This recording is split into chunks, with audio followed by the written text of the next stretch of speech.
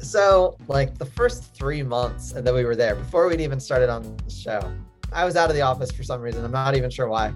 And James left a note on my desk and it said, "Let me jump out of a plane. It'll be amazing." This is before he even got on the air. And I'm like, you can't jump out of a plane. No one's going to let you do that. Like, the things that could go wrong are just exponential. Please stay on the ground. And, cut to, I guess, 4 years later, Tom Cruise says, "Let's jump out of a plane." It's kind of hard to say no to that. And James still wanted to do it. And they had to vet it through safety. My bosses joked that the only way they let that happen is if I also jumped out of the plane with them. And I was like, I didn't sign up for that. That was never going to happen anyway.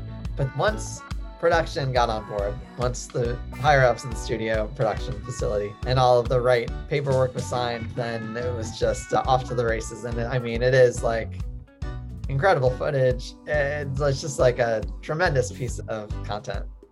And there might not be a single guest that is more willing to do things than Tom Cruise.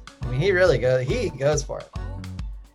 Hey everyone, welcome to episode 51, part 2 of the So This Is My Why podcast.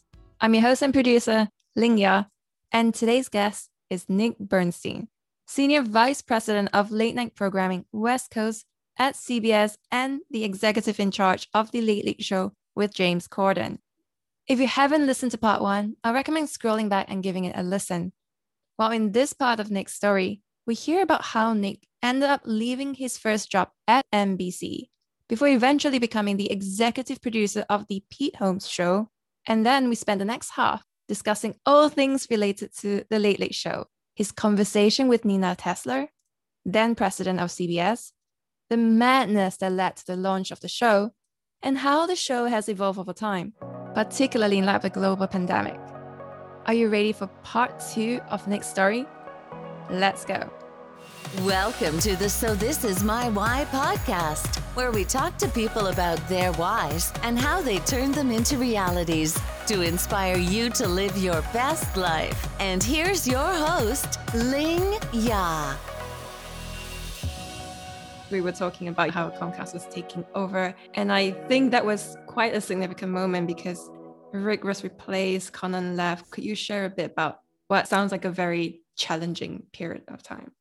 Yeah, it was pretty challenging when they made all these changes and Jay took the Tonight Show back and Conan left. It's wild how close and how familial, like family, these shows can become.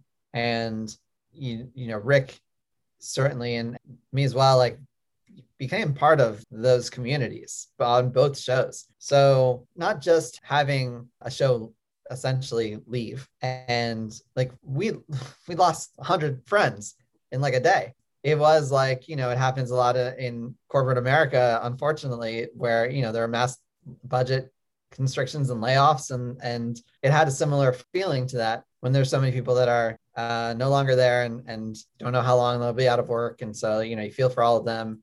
And at the same time, like there's 150 people on this other show that I'm also very good friends with. They had nothing to do with this. They are told what to do by their bosses as well. And so them coming to work to sort of reconfigure the 10 o'clock show that they'd spent a year working on, or if not longer, and then trying to figure out, all right, well, now we're doing an 11:30 show again. What is that supposed to look like? It's a weird way to think about it, but like, do we have a new motivation? It's how I thought about it. Like, is there a new motivation to do this show? Now it'd just be the same thing we just did. People didn't actually like what we just did that much. And so we've been trying to change that there. We have to change again now. Do we do some of the same things we did before? Like, there's just a lot happening all at once. Meanwhile, at Comcast, they're making decisions as to what their new units are going to look like, who's in charge of what. And it's not necessarily all the same people who were making the decisions in that 2010 period of time. But ultimately, once the Comcast deal came together, there was as often happens, like new structure, new people in charge. The way that they wanted to structure all the divisions changed as well. So they merged the late night department into the alternative and reality department. So there was a new person that took over for Rick, and they didn't need me anymore either because they have 10 or 11 other executives in the reality wing. They're going to figure out what they want to do. However, for me, like the stresses of that year were really not particularly healthy. And took a little bit of the fun out of what I enjoyed most about working in late night. So it's scary when I've worked in the same place for 11 or 12 years to not be there anymore, to have only worked at one place as an adult, which in entertainment, you might have 5 or 6 jobs in the same year. There's a lot of people who move from show to show and wait for that next opportunity and hope that you get along well with people so that they want to work with you again. But I was in a position where like, I wasn't exactly sure what my next role was going to be, but I knew the things that I hadn't done yet and that I wanted to do. And the big blind spot for me was I'd never worked on a production before. It was one of the things that I valued most with Rick and his eye was what he could see that I could not see, like physically. Like he could tell, I've said this before to people, but he could tell when a couch was an inch off from where it was supposed to be next to the desk. And I was like, what are you, crazy? And even the stage manager would be like, are you sure? And then they go and measure and be like, yeah, it's off. Thanks, Rick. I did end up getting to work in production. I still don't have that eye. It just was that was very unique to Rick. But I did want to know what it was like. I thought I had an opportunity to work on a show in a different way and just concentrate solely on one show. And I thought that there was, having gotten a chance to develop late night shows, especially with the Jimmy Fallon show, which I had a small role in. I mean, it was Jimmy and he had producers and he had Lorne Michaels and like they had a real sense of what they wanted to do, but they were really generous in terms of looking at writers who I thought would be good there and producers who would be good there. And, we looked at directors together and they wanted to know my thoughts. And more often they wanted to know Rick's thoughts really on test shows and then on the early weeks of shows and what that progress was going to be like. So I had sort of like a cadre of people I thought I would like to work with and people I thought were really good and people that were on the come up. And I also had maintained really good relationships with the Conan group. And by then they were on TBS and they were looking to expand in late night also. They were on at 11 o'clock at night and they did an hour-long show there, but they were given an opportunity to do a midnight show. And so I pitched an idea for a midnight show, which delved sort of even further into the social media universe in terms of like how we watch things, how we absorb information, just sort of an even younger skewing show that for cable, especially could, I thought, have an opportunity to really respond with viewers. And it wouldn't have to be quite as massive a show because they could hone in on sort of the youth demo. So I worked with a comedian who I had seen do stand-up before, but really got exposed to through his podcast called You Made It Weird. And his name's Pete Holmes. And I didn't know him personally, but I met him through a mutual friend and talked to him to gauge whether or not he was interested in potentially hosting a show. And he was. The Conan group knew him. I pitched my idea. Pete talked about his philosophy of hosting and everybody clicked really well. And so, we got to pitch that show. I got very lucky once again, like knowing the right people, being around at the right time for even the opportunity to pitch a late night show. And then because of TBS's relationship with Conan, not really because of me at all, they gave him a chance to make a pilot. And so that's how I got to move into producing, which was great. And I basically spent about 2 years working on the pilot. And then we got picked up and we made a year's worth of shows, which for us was like 80 something episodes. We got to be on the Warner Brothers lot and we basically got to do everything that we wanted to do in that window. And it was, I talk about it now, and then I'm back to being an executive working at CBS.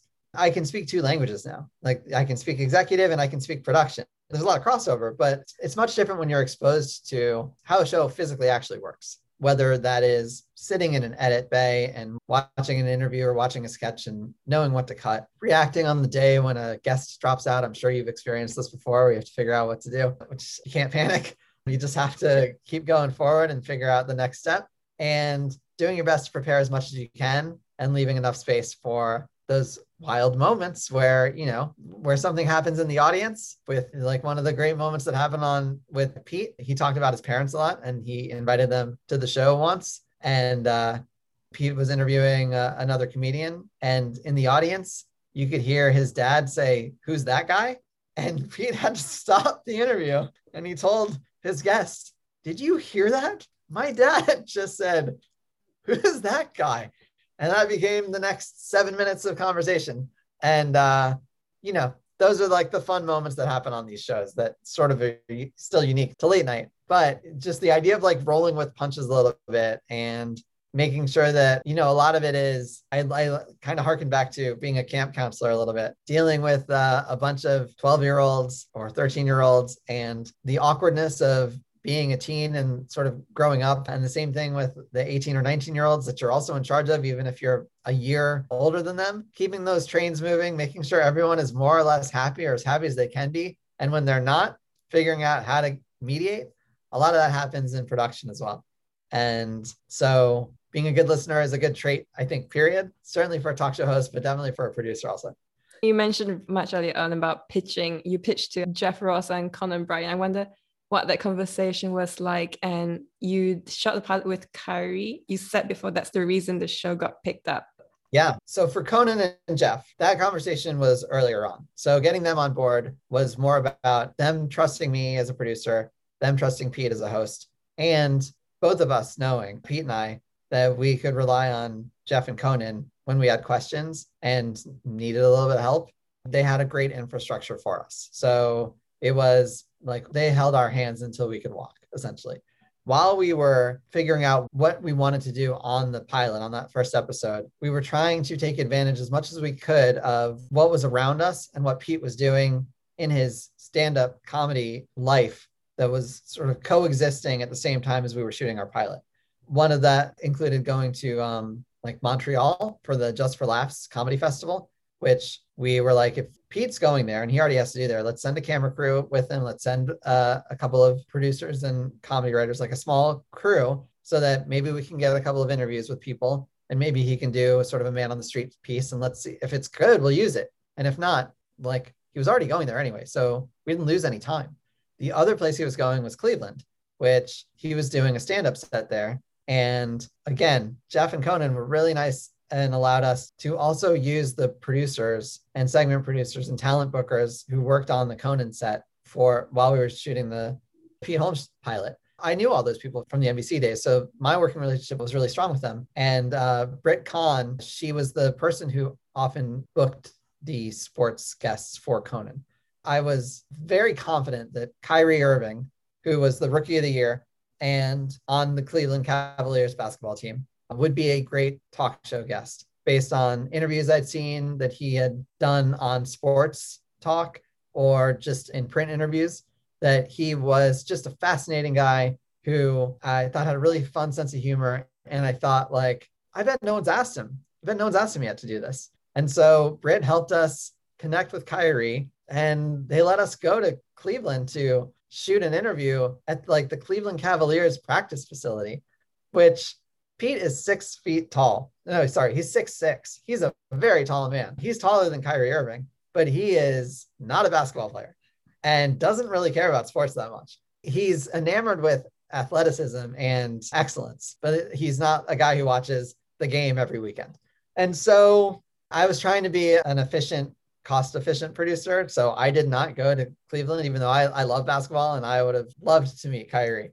We sent other people instead. He was completely game for it. Of everything that we did in the pilot, it stood out so much because it was sort of next generation talk show host and next generation athlete in that you are seeing in a completely different way than you'd ever seen him before.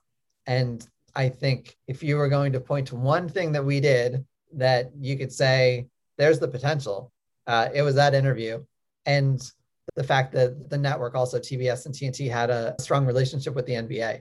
And so once we got the pickup, we were able to go to the NBA All-Star game also. And it was in New Orleans that year. And we ended up interviewing like almost a dozen NBA players that we ended up using throughout the year, where they also would have Pete on Inside the NBA, which is a big show that they run on TNT, which is the sister station for TBS. And so we just were like exposed to a completely new audience of people who watch sports more than they necessarily watched entertainment. But if they saw these people interacting across the way, then I think you get like, the hope was, maybe they'll tune in. Maybe they'll want to see Pete interview more people. When you feature sports stars, they are quite interesting because they are not actually in entertainment. So it doesn't necessarily translate to them being superstars on the court and also great interviewees as well, which is important. Yeah. I think I don't know if it is just access or exposure to all the social media that you can interact with people, but the younger players now are so ready for that moment. It is remarkable how good they are, how fast they are. And so I like it even more now when you get, whether they're coming from the Olympics or the WNBA or the NFL, like this generation is absolutely ready for late night. It's exciting when we get them on because once again, like they'll do something that you don't normally expect to see. And oftentimes, they have a lot of fun and they don't necessarily get to do fun things all year round when they're concentrating on their actual job and their performance. So yeah, it's great when we get to do that. And so after the Pete Holmes show, what was your plan? Because I noticed you worked on the E-Pilot Hamptonite and Broadband Pilot. Yeah, the pilots that I worked on after the Pete Holmes show were both late night adjacent. So they had elements of things that we did in late night, but even more of a pop culture, like pop culture news of the week bend. And on both of those shows, I got to work with some really good friends, which was, I think at this point in my career, like always the goal is work with as many nice people as possible and try to have fun because something's going to hit the fan at some point. And if you're in your bunker with your people, like it makes it a little bit easier. So I was just open to meeting and working with different people, different networks and different cable networks, particularly if I got to work with people that I really enjoyed spending time with. But for me, I think at that point, the most exciting and interesting thing that happened outside of my world was when CBS announced that James Corden was going to take over the 12:30 show, which, I think I've probably said it now too many times. Your audience can get annoyed with me, but I just really love that win. I love that time period. I love what you can do at 12:30. And I didn't know James as a host necessarily. I knew him more as an actor for shows that he'd done in the UK. But as soon as he was announced, I think like a lot of us, we did sort of deep dives into what else had he done. And there were a couple of things that I saw. He did these sort of hour-long documentary style interviews with two different members of Take That, the pop band. And they were both just so nuanced. They were fun. Sometimes they got serious. He had just sort of like this great energy and enthusiasm. And I was like, wow, this is something. And then I watched him host the Brits, the British version of the Grammys. And that was exciting. I'd seen that he'd done an interview with the Prime Minister at the time. And I think that was for a newspaper. But I saw him talk about it and then I read about it. And I was like, well, this is exactly what I was excited about, like the varied amount of interests and ability to listen and ask interesting questions. And let alone he's a Tony-winning actor and he has the voice of an angel. So this is a lot of arrows in the quiver, as they say. And I didn't really know that many people at CBS. So I was just like, how do I figure out how to even meet these guys? And then I got really lucky where I got a call from Nina Tassler, who was the president of CBS at the time. And she's now a producer, has her own production company. And she told me that they were looking for an executive to oversee late night on the West Coast. And is that something I'd be interested in? Honestly, I had to think about it for a minute, which in retrospect is incredibly stupid of me because it was an unbelievable opportunity to work on a show that I was interested in and directly report to the people who ran the network, which I'd never done before. But I was weighed down a little bit by my most recent prior experience of being a network executive, which came with some baggage that I hadn't maybe necessarily talked through yet or accessed all of my feelings about. But I really enjoyed my meeting with Nina. I thought that she would be someone that would be great to work with, but more importantly, work for. And David Staff, who is the president of the CBS studios, I would also be working for him. And I met him and just almost immediately was like, well, these are two of the warmest, most generous people that I've met in television. And this is just a drastically different situation than where I had come from. And they were really honest with me in that like they hadn't had somebody for a while on the West Coast who had the type of experience in late night that I did. And so they were going to give me quite a lot of rope to help them know, I think, how to help shape and how to let that show have the runway that it needs to be successful. And so it ended up being a pretty easy yes, to be like, yes, I want to do this and this sounds great. And because now I know what production is like and I know what being an executive is like, I think I might be able to handle this in a different way and treat it a little bit differently than I did before. And then it was just a mad dash to getting the show on the air because I got hired right around the end of November of 2014. Nobody else was working on the show yet in any significant way because they were wrapping up their other things, where like Rob Crabb is an executive producer of the Corden show, but he was still working on the Jimmy Fallon show at the time. James was doing publicity and press for Into the Woods. So he hadn't moved to LA yet. And Ben Winston, who is the other executive producer and the head of Fullwell 73, which is the production company that along with CBS makes the show, he was working on The X Factor in London at the time, and he hadn't moved yet. So when I talk about a mad dash, like they had to do everything basically in a 3-month window to make it on the air in March of 2015, which is when the show started.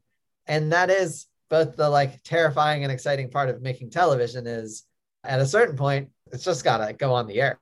And you hope that you have a couple of those things that you feel strongly about, that you have conviction that you think like this can turn into something. And for James and Ben and Rob, you know, that was Carpool Karaoke, which the first one aired in week 1 of the show. And Roll Call, which was when they do, you know, they have a giant star on and they perform snippets of every movie they've ever done in like a 5 to 7 minute window. Tom Hanks. Oh yeah. For someone like Tom Hanks to say yes to an idea like that is such a vote of confidence. And a lot of that credit goes to Sheila Rogers. She's the head of the talent department for Corden. She worked on the Letterman show for many years before then. And so a lot of that was her explaining to talent, like, come, you'll like this. You'll like James. You'll like the show. Something's happening over here. And then for Tom Hanks to be like, all right, that's giving the green light to every other giant star in Hollywood to be like, oh, okay, if Hanks is doing this, I got to take a look at Corden also.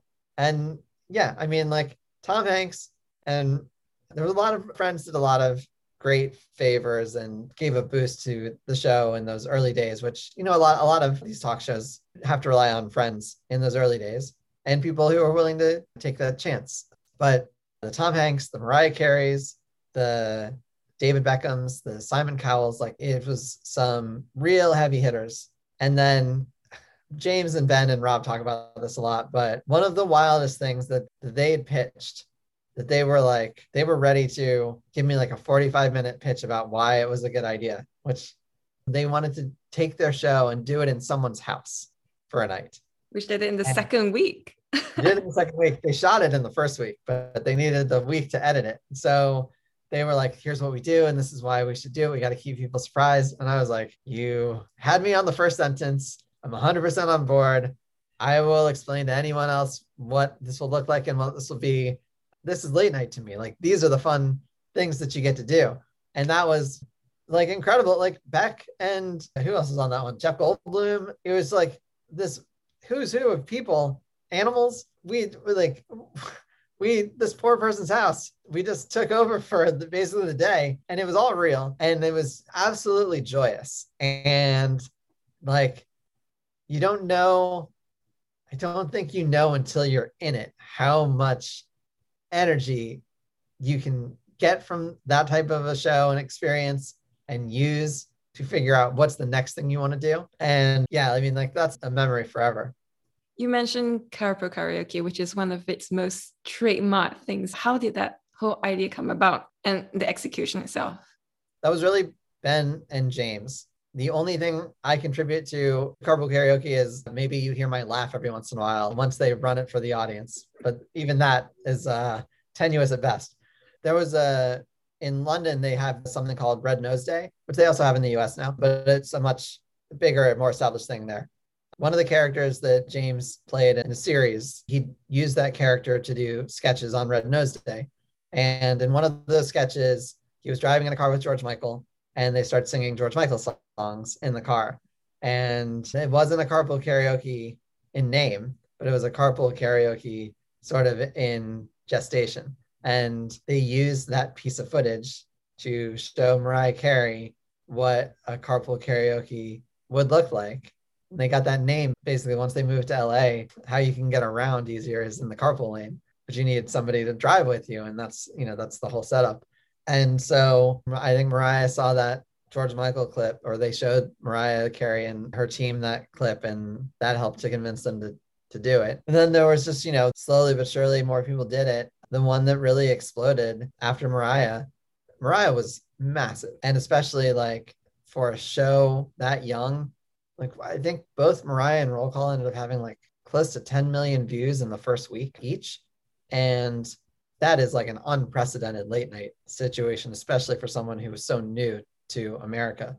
But then they had Justin Bieber do a carpool, and they saved that one, or they scheduled that one, I should say, to air on the night of the David Letterman finale, his series finale. And this is where, like, if it sounds like I know what I'm talking about every once in a while, like I don't always. I talked to Ben and Rob and James. I was like, are you sure you want to air this Bieber thing on the night of the Letterman finale? Like, they're going to be showing all these great classic clips. And then, there's so much sentimentality to it. And I'm not sure that necessarily is is the audience primed to watch Justin Bieber singing in a car right after that? Or should we, maybe there's something else that we should do? They're like, no, we like it. We want to do it. I was like, all right. And then it's the biggest YouTube video that they've ever had at that point. And I'm like, okay.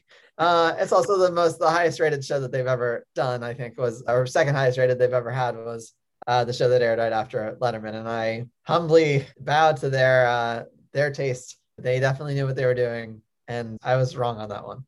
Why do you think it exploded? Was it because they appealed to different demographics? James says this a lot. It's very true. Like the intimacy that happens in a car and the type of conversation that happens and how artists are able to present themselves and sort of expose a softer side, sometimes an honest side, have conversations you never hear them say before. And then you still get to see them do really big, fun songs, sing all their classic hits, sing their new songs. It hits every button. And I think for Bieber, especially at that point, I had never been exposed to that side of Justin Bieber. And it's not calculated. It's two guys hanging out in a car, two people hanging out, sometimes five people hanging out in a car. But it's just like the longer you're hanging, the more fun everyone's having. And then, ultimately ends up being 12 to 15 minutes on television that's like sometimes iconic and sometimes like borderline historic when it comes to something like Adele and the Paul McCartney ones. Like, I just honestly, like, everybody pinches themselves on some of these pieces that they're able to be witness to it. It feels like just a little piece of magic. And some of it is, these people they're incredible. Their voices are incredible. Their willingness to have fun at their own expense sometimes, or just have fun with James. Like, all of that is, it's just fun to see people having fun. It sounds very much like right from the start, it was seeing so much success. At what point did you feel that this was a show that had made it? James said that he was convinced he was going to be sacked within weeks. He didn't even buy any furniture. And it was only until that Stevie Wonder Carpool Karaoke that he felt that he made it.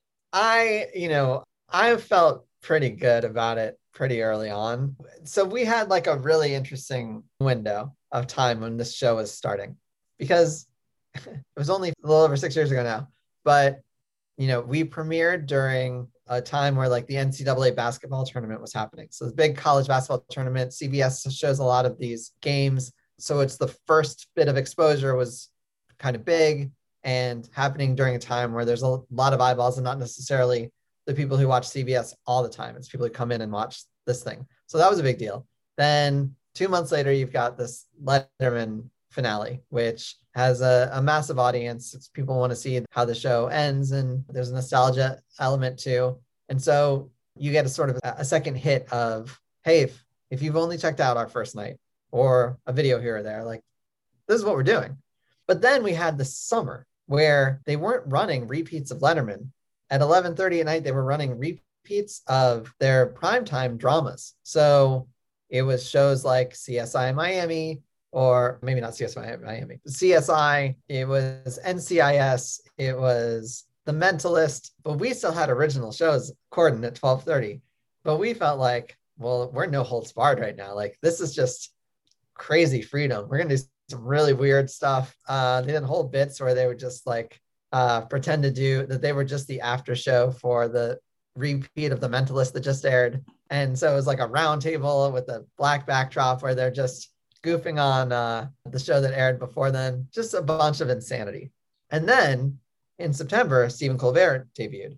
And by then, like, we're a well-oiled machine. We're 6 months in. So the Corden shows got momentum and confidence. So then you're still getting like a third hit of new exposure of people who are maybe have not been tuning in on any regular basis, or it's quite a regular basis. And so then here we are again. And you have these sort of tent poles where in that first year or so, which went all the way up into, we aired an episode after the Super Bowl in, I think it was that first year. Maybe it was even the second year. It was close enough to it, but it was just a really big piece of exposure once again. And they just like they're writing funny things. His confidence has grown as a host. It's that 10,000 hours again, where like you just get confident in your skills. And, that goes all the way through, I'd say just like, you just enjoy the stuff that you're making. You might not hit a home run every night, but I think that you know that you've connected often, and then you've done it for a while. And it's like, okay, what else can we do? What else can we do? That's when you start looking for those other tent poles. So I would say like, I've always loved when shows are able to travel, and sometimes that's like a one-off, but my favorite shows have always been like when I was at Conan with the Conan group, like they went to Toronto for a week, and they went to Chicago for a week, and they went to San Francisco for a week. And like the Leno show went to Vegas, like the energy that came from there, the audiences, the type of remote driven comedy that we did where they'd go to different places that you never get to go. They were all so great. The Corden show went to London, which is going back home. And they've done that 3 times. And like, those just have this unbelievable energy that I don't know. You almost have to experience it. I think you can feel it when you're watching it, but being in that room and that church, literally it was a church. It's the culmination of the things that you hope you get to do on these shows. And what was the energy like when James wanted to jump off a plane with Tom Cruise? You mentioned that was really difficult to get through. So like the first 3 months that we were there, before we'd even started on the show, I was out of the office for some reason. I'm not even sure why. And James left a note on my desk and it said, "Let me jump out of a plane. It'll be amazing." This is before he even got on the air. And I'm like, you can't jump out of a plane.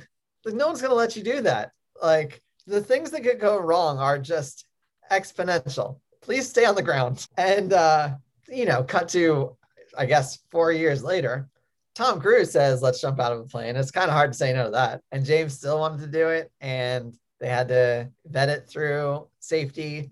My bosses joked that the only way they let that happen is if I also jumped out of the plane with them. And I was like, I didn't sign up for that. That was never going to happen anyway. But once production got on board, once the higher ups of the studio production facility and all of the right paperwork was signed, then it was just off to the races. And it is like incredible footage. It's just like a tremendous piece of content. And there might not be a single guest that is more willing to do things than Tom Cruise. He goes for it. I've noticed the show is very, very popular on YouTube, and there are so many comments all the time. But when you first started your career, this didn't happen. So at what point did you start seeing that sort of almost direct relationship with the people listening to the show, and you could hear what they were all thinking? That's a good question. I think about it this way a little bit. For late night in general, if the internet existed in the 80s and in the 90s, everything that we thought was funny about Letterman and Conan, Arsenio, SNL, like they all would have been supernova viral hits. Triumph the Insult Comic Dog would have been a massive, massive hit. But because that didn't happen, like the way that the shows knew about it and what was working and what wasn't was the audience reaction in the studio when they would bring someone like a Triumph back. He's a dog puppet that speaks with a Russian accent. He's like a roast comedian. So he just makes fun of other guests when they come on, or he'll travel. I say he, like he's a real figure. It's like Robert Smigel is the comedian, writer, actor who voices Triumph and created Triumph. But he'll even go to he'll make fun of politicians in Washington, D.C. with this puppet. And nothing looks weirder than watching, Ted Cruz looking at a puppet who is making fun of him, and he's one of hundreds of people who've gotten the brunt of Triumph's insults. So that is how that exposure happened that way, sort of organically. People on the streets would say something, or people in the audience would react. And then I happened to be in New York when Saturday Night Live did what ended up being one of the first true YouTube viral videos. And again, I didn't have anything to do with it. I just happened to be there that week and recognized and realized It was a sketch called Lazy Sunday. It was an original rap that Andy Samberg and Chris Parnell did. And it was a rap that sounded like it had a hardcore vibe to it, but it was about the Chronicles of Narnia. And that was the thing that really exploded on the internet from the late night space. And so that was the first time where we were like, we got to put things online. That is the way to do things now. But there was a bit of a push and pull with how YouTube was being used from the networks, from broadcast networks.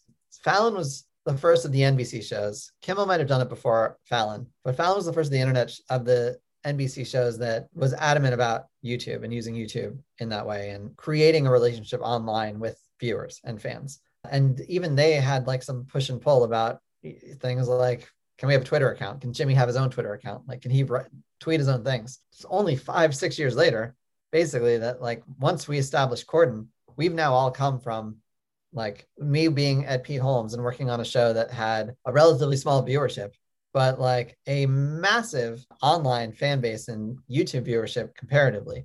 So I knew the value of it.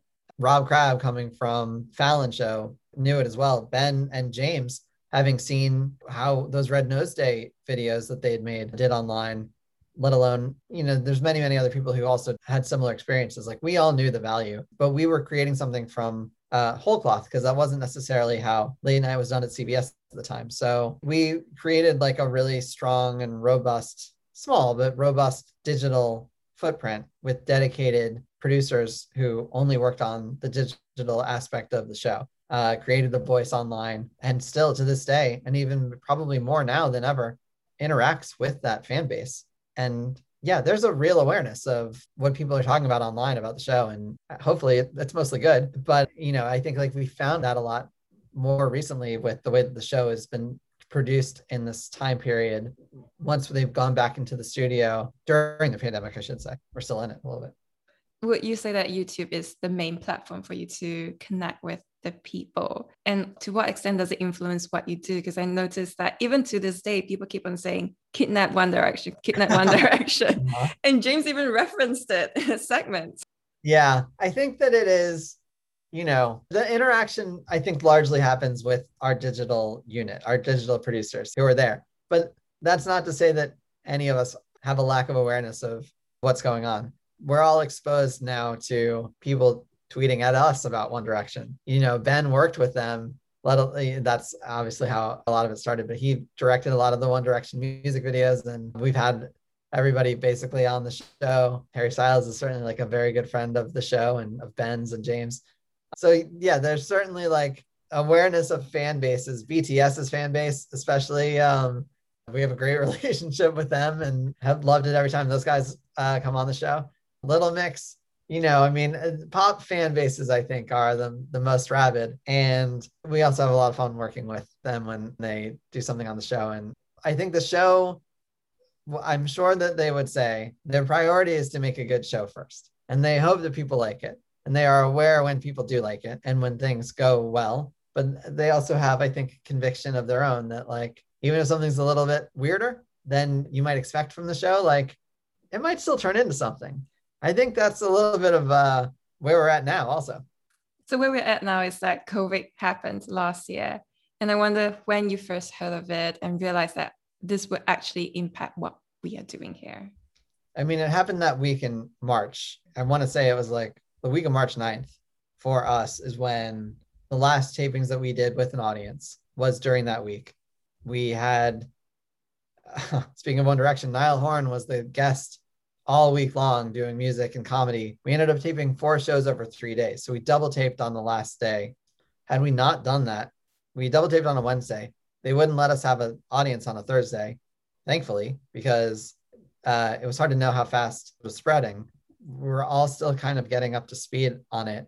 I was really nervous about too many people being in a room together at that point. We didn't even know like that Friday whether we would do shows the next week or not, whether it was safe to do that, because the number of people who had been infected seemed like it was concentrated more in New York than it was in Los Angeles. And there were pockets that were white hot and some that had less exposure. But we made, thankfully, the right decision to be cautious. Ben, this is really, once again, the show and the production team, far more than me, who were really adamant about wanting to do a show that looked and felt different and unique than just immediately going back, however possible they could do it. They wanted to set it up right and make it look as sharp as they could. We're all like, I don't think any of us had ever been on Zoom before March. And then we were watching shows and making shows through it. But they, figured out how to create a small studio for James in his garage. And he spent basically April, May, and June doing shows there. The thing about late night that also happens time and again, where the real world hits you and it's not a time to make jokes. It's a time to really have thoughtful conversations and speak to what's happening in the country or in the world. And that happened a lot over the last spring and continues to happen. The first thing that they wanted to make, though, and was, I think, the impetus for going to the garage, was they did a special called Home Fest, which was speaking about, even though we're all separate and apart right now, we're experiencing something globally. And so they invited Dua Lipa and BTS and Andrea Bocelli and just artists from Billie Eilish all over the world and all these different places who were doing really, really intimate performances and speaking to what was happening in the places that they were.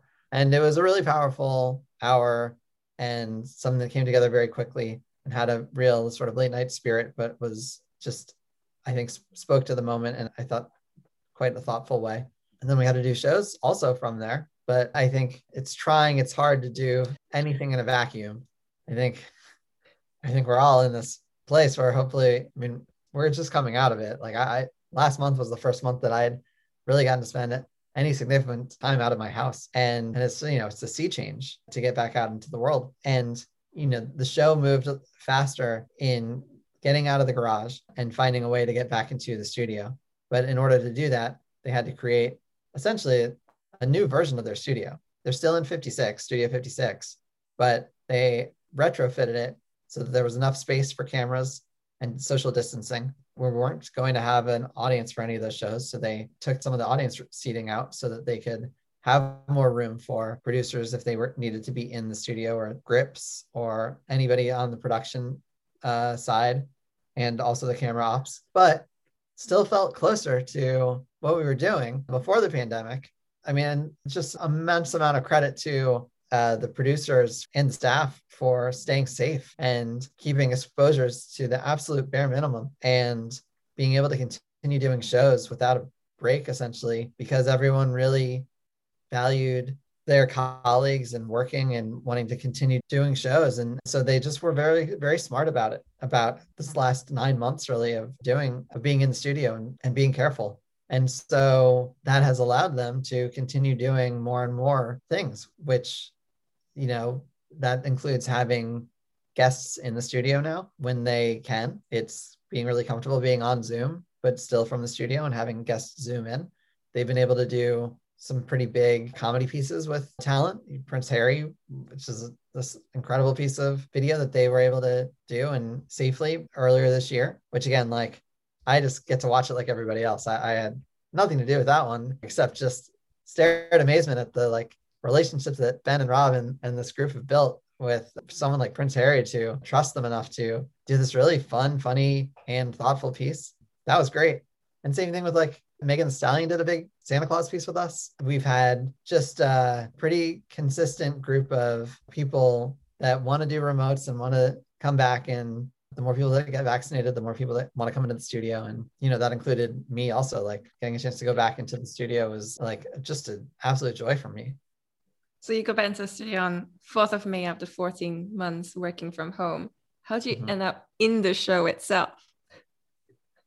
I don't know. Don't know.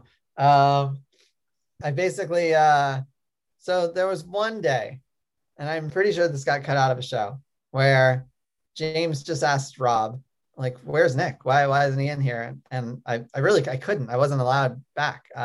We were still in a work from home situation, but I was always hoping to go back. And over the course of, from March of 2020 through now, we see each other on Zoom. So they know what I look like. I didn't always look like this. I had much shorter hair when this all started. And James mentioned sort of just off the cuff, it'd be funny if when he gets here, let's put him by the bar. And oftentimes I texted Rob during the show, but the things that I would text were like, you probably can't talk about this product as much as you are, or you can't say this word 20 times. Like, you got to cut that out. But at that point I said to Rob, I just said like, I'll go wherever you want me to go. This wasn't something I ever wanted. I never wanted to be on television. That wasn't something that was of any interest to me, but I recognize the value of all of these behind the scenes people that I've been watching, that I know, but I've been watching on the show, having a blast. Pete, the camera guy, Ian, the writer, Hagar and Guillermo and the band, Susan, who does audio. Like, there's this whole group of people who now are characters, and it's a blast to watch. And so if they want another character and they think that I can provide something for them, fine. I'll go up and I'll do whatever you want. But then, like, the day before I started, they just wanted me to not just be behind the bar, but on this really tall chair. I was like, okay, I guess it'll look funny. It definitely did look funny. And then every day they're like, well, let's just keep raising it. So throughout the week, I wouldn't know what it would look like until I got into the studio. But then I just was on this like huge platform way above the ground, which I'm not even sure was really that safe. And they just kept on putting me up there, and they got a real kick out of it, and I didn't fall. So I guess everything's okay. And then it really took on a very natural life of its own, because I recognize that it's fun to poke fun at the big cheese, as they like to say, even though I'm a little cheese. But they just can ask me all sorts of questions that I often am very truly uncomfortable answering, and sometimes get in trouble for answering. I like being honest, and I don't want to I'm not going to say something that isn't true. I just probably don't need to say as much on the air as I have been. And I definitely wasn't sure what was going to happen after that first week was over, but they just keep having me sitting in with the rest of the gang, to the point where like, it's now somehow a natural thing for me to get there and get a mic, put on my clothes, and they sit me in a chair with this like giant real professional light on me. And so I always think the funniest thing is when there's a guest in the studio now and they walk over to James. If they look out into the audience, I think the only thing they can see is me, because I've got this giant light on me, but I got this crazy head of hair, and they don't know, none of these people know me. So I don't know what they're possibly thinking when that's happening. But we're all having fun, so hopefully they are too. And how fun was it when they were talking about all the things they shouldn't be, like the Gap clothes, the Carnival cruise? I think everyone is still waiting for updates on those. Yeah, they are. I mean, hopefully sometime soon I can provide it, but some of this is better done off the air than on the air if we're really going to make something happen. I was very, very surprised by everybody wearing athleisure wear one day. They brought me into a meeting like 5 minutes before the show started, which ended up being like a normal meeting where, there's a lot of things we have to talk about the show. And so I'm having this normal meeting, and then I go into the studio, they're ready to start. So I'm not really looking around. So I'm noticing absolutely nothing. So when Ian gets up and he's wearing head to toe athleisure wear, and then James gets up and he's also wearing it, and then I'm looking around, and I didn't even notice Reggie's wearing it too. I just thought like, this is just really funny. This is really funny. I have nothing. I got nothing right now. And I just hope that no one gets too mad at me, which I think I've skated along okay so far. I think it skates on that, that danger line, that you've talked about, because then there was this one episode after where they had that talking to with the big cheeses, and you could see everyone was a bit salty. Yeah. There's a lot of elements of real in the way that these things are playing out on television, where I think day to day, nothing is planned. That whole segment, I think it's palpable. No one's planning any of that. So I don't know what James is going to ask me. I don't know what he's going to want to talk about. Clearly, sometimes I don't even know what he's wearing. And I think we all just do our best to stay in the moment and be a part of it. And I think we go a little bit longer than what ends up airing on TV. And truly, I don't think that they would let me or anyone go completely unprotected out there. But I also think like we're smart enough to know that this will air on television, even if I occasionally forget something like reminding people that I'm married because someone 3 times. But I just didn't expect that someone was going to text one of the writers, Cece, and tell them something really flattering about me. So that just sort of, this is not something that I was built for. I like behind the scenes. I like helping to develop the show. It's my own fault because, like I said, and you just said it, like I enjoyed the danger elements. Those are the parts that are really fun. So I think I have to sort of just like strap in and hold on tight. Hope that everything goes well, or at least they accept my apology afterwards. So it sounds promising that you would be a somewhat permanent feature then, because that's what everyone in YouTube is saying.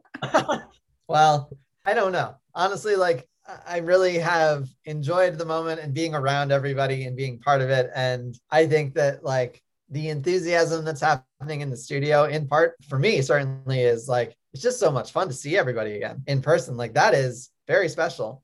So I don't know what happens once we go back to sort of a more normal routine. I know that Ben and James and Rob, and I think certainly a large portion of the audience, definitely YouTube and me, like we all like how Act One plays right now. And so I hope that we are able to continue doing some of this fun, loose plays. Whether I'm in it or not, really doesn't matter. Really is fine. But now, now they know that they can throw to me. I think it's just the thing that's cool is there's so many people that they can talk to. He has so many people that are fun and quirky and silly, and that is pretty rare. That's not something that necessarily happened in any late night show before. So this feels really fun. Is there anything that we can expect from the show at this point? I think I don't think so. I think that we all really do enjoy when the crew gets to be part of the show and how James interacts with them. I think that they'll figure out a way to continue doing something. But how it looks and how it's different than what it is now, part of the joy of late night, I think, is sometimes you find it. You find your way there. You can't plan it too much. The thing that works, you do that as much as you can. And, if one day we all get on a cruise together, like all the better. And speaking of the joy of late night, for those who are listening who would love to do what you're doing, what kind of advice do you have? I just think entertainment is such a weird space that is unlike other jobs in that it's a little hard to plan for, and it's a little hard to go after something too specific. And part of that is, in order to know what you want to do, I think you have to get exposed to a lot of different things. I've heard a lot of people say sometimes the best internship they had was at a place that they didn't like because they realized that they didn't enjoy that element of the job or the industry. And so they knew not to go there. And sort of that helped them to hone in on what they wanted to do. I think if people like late night, there's a lot of late night adjacent things. There's not that many late night shows. There's certainly more now than there used to be, but there's not that many, but there's a lot of late night adjacent things. And so the more places that are like late night that they can look at, that sometimes is YouTube channels. Sometimes it's podcasts. Sometimes it is, once the world opens up again, there are sketch comedy performance places like Second City and the Groundlings and UCB. And even there's a place called Boom Chicago in Amsterdam that a lot of really top level comedians started at. And you kind of have to find your people in your place. And a lot of that is just taking that first step, which is being adventurous enough to try it. And I think the regret you have is when you want it and you don't try it. But if you have the ability and the sort of willingness to recognize, like, you might not get that job right away, but if you stick around, you will find your friend base. You might have a job that is a day job that allows you to try something a little more creative in your off hours, and you have enough energy that you get to do both those things. I think that's the way that you start. And then the more, again, that you are exposed to different elements of the industry, the more you think like, oh, there's a lot of things that I could do and that I like and I want to do. And maybe it's late night. Maybe it's something else.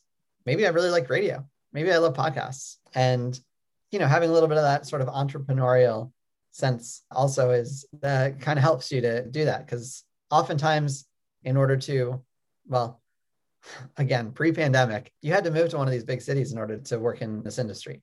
And just having the confidence to do that, like that's a big step. And you shouldn't dismiss that also as a thing. But, give yourself some time and don't expect it right away. It's really hard for that to happen for anyone too soon. And when you see articles, I used to, like, when I was 25, I saw like Seth MacFarlane has a deal with Fox to make, Family Guy and do an empire. And I'm like, he's only 25 and he got that done? That's crazy. And I was like, well, yeah, it's crazy. And then we recently write so much about it is it's so rare for someone that young to have that opportunity. So you got to put in your time a little bit in order to sort of get to the places that you want. And since you're becoming such a fixture on the show, what kind of common misconception would you like to clear that people might have of you? I don't know if I'm actually not sure what the common misconceptions of me might be. I think, or just something that you would wish people knew about you. All right. I guess if there's people that are watching the show and they see me and think that I look miserable, I am not miserable. I probably never loved working at a place more than I love working at CBS with The Late Late Show and that group. They're like some of my greatest colleagues that I've gotten a chance to work with. And a lot of this is in jest and fun, and they enjoy watching me squirm, but in the most loving way, like you would with your family. And so I think that's probably the best takeaway, that like as much fun as it looks, it really is that fun. Like this is a really good group that I think values themselves, values each other even more now than they did before because of how hard we've had to work to stay together this way. Well, thank you so much, Nick, for so much time you've spent here. Yeah. I normally like to wrap up all of my interviews with these questions. So the first one is this: do you feel like you have found your why? Yes, but I will just say, I think there's more than one why. And so I'd hate to think that I'm done finding it. And what kind of legacy would you like to leave behind? The thing that I think is my biggest legacy is probably camp once again, and like helping younger kids get a chance to experience and expose themselves to comedy and performance and creating something that they thought of on their own that they think is funny and helping them sort of execute that. And I think that teaching is the best legacy you could possibly leave. And what do you think are the most important qualities of a successful person? I think the most successful people that I admire the most are great listeners. They are hard workers. They have an incredible level of commitment. And I guess in addition to just listening to others, they are willing to seek help when they need it, say that they don't know when they really don't know an answer, and take advice, or even at the very least listen to advice and acknowledge other people around them. I do think that like those are the leaders that you want to follow for forever. I think you tend to write hundreds of cards as well to everybody, right? I do. I love writing letters. I think it's an art form that I just hope doesn't get lost. It's something that's tangible. I think is still really nice to have. And where can people go to connect with you, find out what you're doing in the Late Late Show as well? I mean, if I'm going to promote anything, it's just that you should watch the Late Late Show as often as you can, however you do it, whether it's on Paramount Plus as a streaming network, whether it's on YouTube, whether it's on CBS proper, and the Late Late Show on Twitter and TikTok and Instagram, which is all basically at Late Late Show. They're really fun. And if you really want to talk to me online, I am at Bernstein Nick, and occasionally I tweet. They don't need to look for your LinkedIn. You can always find me there. The great email that I got from you, which I really appreciated, was, well, you said if you're saying yes to everything, not a bad way to go every once in a while. And that was the end of part 2 of episode 51. The show notes and transcript can be found at sothisismywhy.com/51-2. And if you could spare a moment, I'd love it if you could leave a review of this show on any of the platforms you listen to your podcast on. And stay tuned for next Sunday, because we'll be meeting a former trading and securities lawyer turned founder of one of the top equity crowdfunding platforms in the States, on his path to making private investing accessible to all, such that anyone can invest in the next potential Uber or Airbnb for as little as $10. Want to hear more? See you next Sunday.